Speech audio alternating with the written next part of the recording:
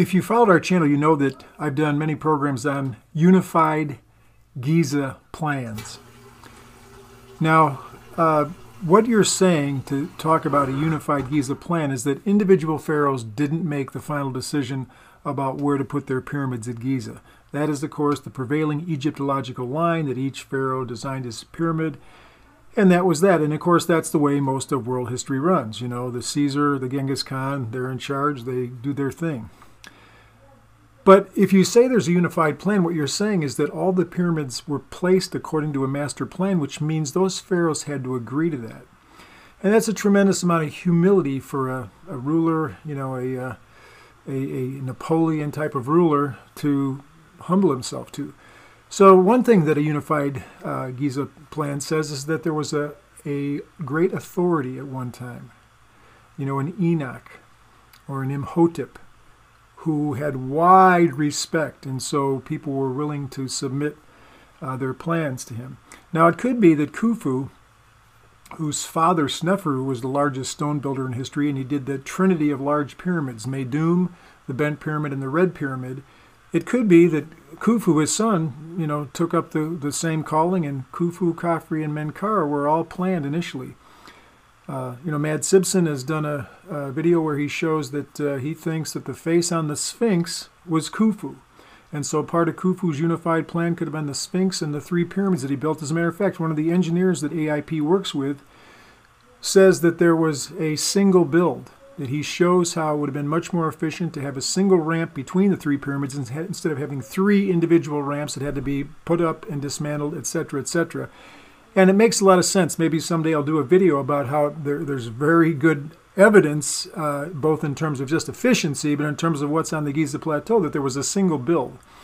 And so that could be, you know, and I found a block. I did a show one time about that, about a block I found on the north side of the Great Pyramid that was slanted in a funny way. I, you know, put the tools on it, and it points right to the Sphinx.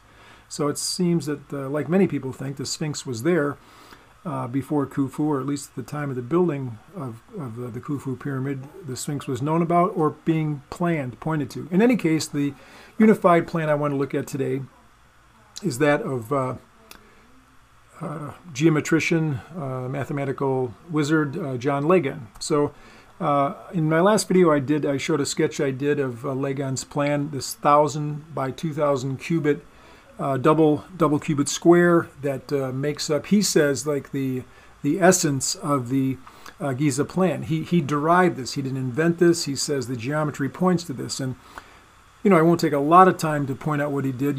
Some of you can just tell by looking at the lines I've drawn there where he says the critical parts are. But one, as we pointed out in the last video, was just as the bent pyramid of 200 cubits was, you know, divided at the 110.1 and the 89.9 mark, here a 2,000 cubit configuration is divided by the same root 2, root 3 ratio, 1101 and 899. So here's a couple things.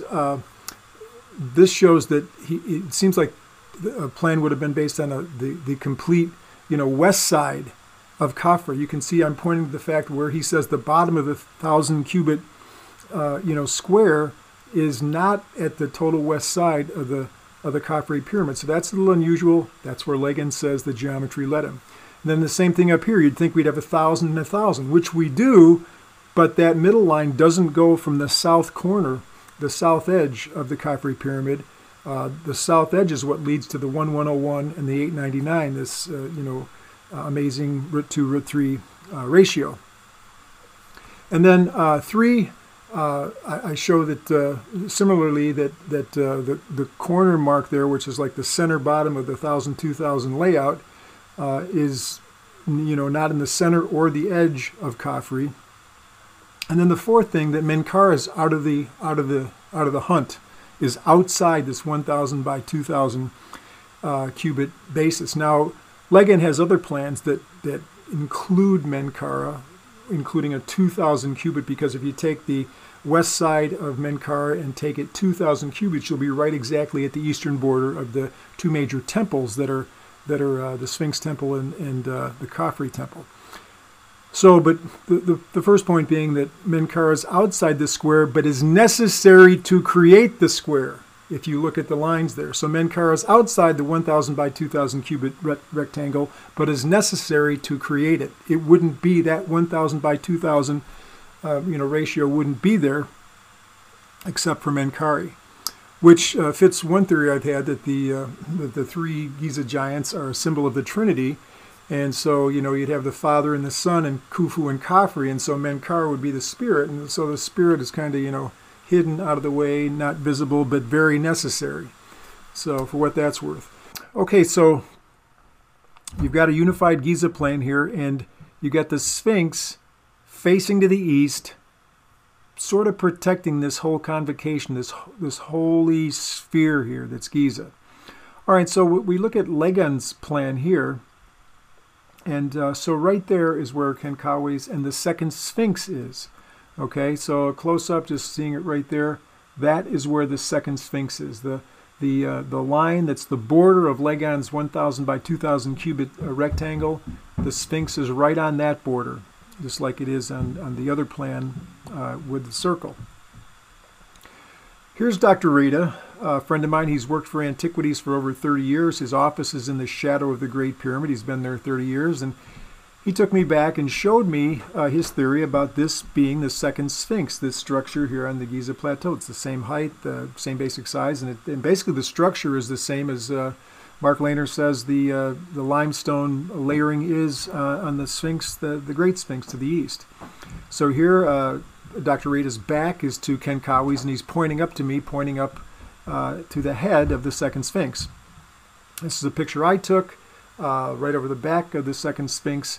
And again, its head, is the same height just about as the height of the first Great Sphinx. I just think that this one's never been restored, because we know that the Great Sphinx has been restored many times, or it would never look as nice as it does, even though the nose is chipped and it's got other imperfections. You still look at the second Sphinx; it's the largest, most famous statue in the world. And so this second Sphinx here simply wasn't renovated, but it's there. Okay, so you've got the Sphinx, his eyes, his face, pointing to the outside here, protecting the Giza complex against enemies, intruders, or people not in the know. But the Sphinx that's over here is facing the other direction, facing west, which would be up on the picture there to the left.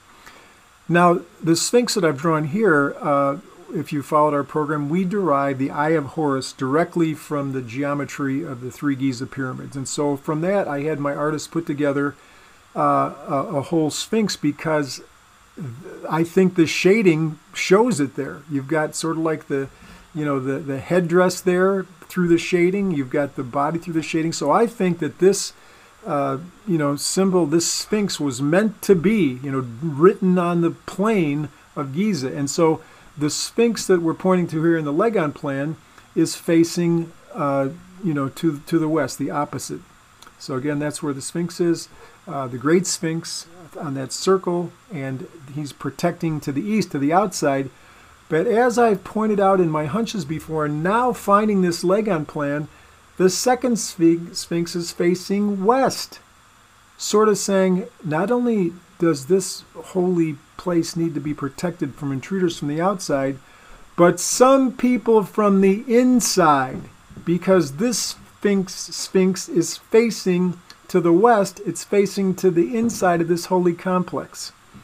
So I was with Dr. Hawass in 2014 between the paws of the Sphinx, and I went again and joined him in 2015 because of his new discovery, what he still calls his greatest discovery, the builders' tombs. The people who built the Great Pyramid, who built the pyramids of Giza, their tombs are there. And so you can see behind us there's the Dream Stela, which has the two Sphinxes facing in opposite directions. And so we've got the Great Sphinx protecting against intruders from the outside, but then the second Sphinx, which is right on the border of Legan's plan, the same way as the other Sphinx is on the border of a unified Giza plan, protecting against enemies, traitors, we could say, on the inside. So what this says to me, you just saw me with Zahi Hawass. Do you trust Zahi Hawass? Do you trust me? Do you trust alternative researchers? What voice are you listening to help interpret the Giza Plateau? Because that's what these two Sphinxes are saying to me. I know that I'm I'm an honest researcher trying to find the truth. And if that means something to you, then I urge you to keep following me. And one way you can do that, God willing, we've got this trip planned to Egypt for April 9th through the 18th, the Ancient Mysteries of Egypt tour. I realize that COVID has changed the scenery for international travel, but Egypt is open. I just came back from a trip there. The people were welcoming. All the sites are open. And so hopefully things will have more fully cleared up by April, and many of you will choose to go and enjoy and study, experience the magic, the mysteries of ancient Egypt in Giza and the rest of Egypt. I hope you can come. Details below.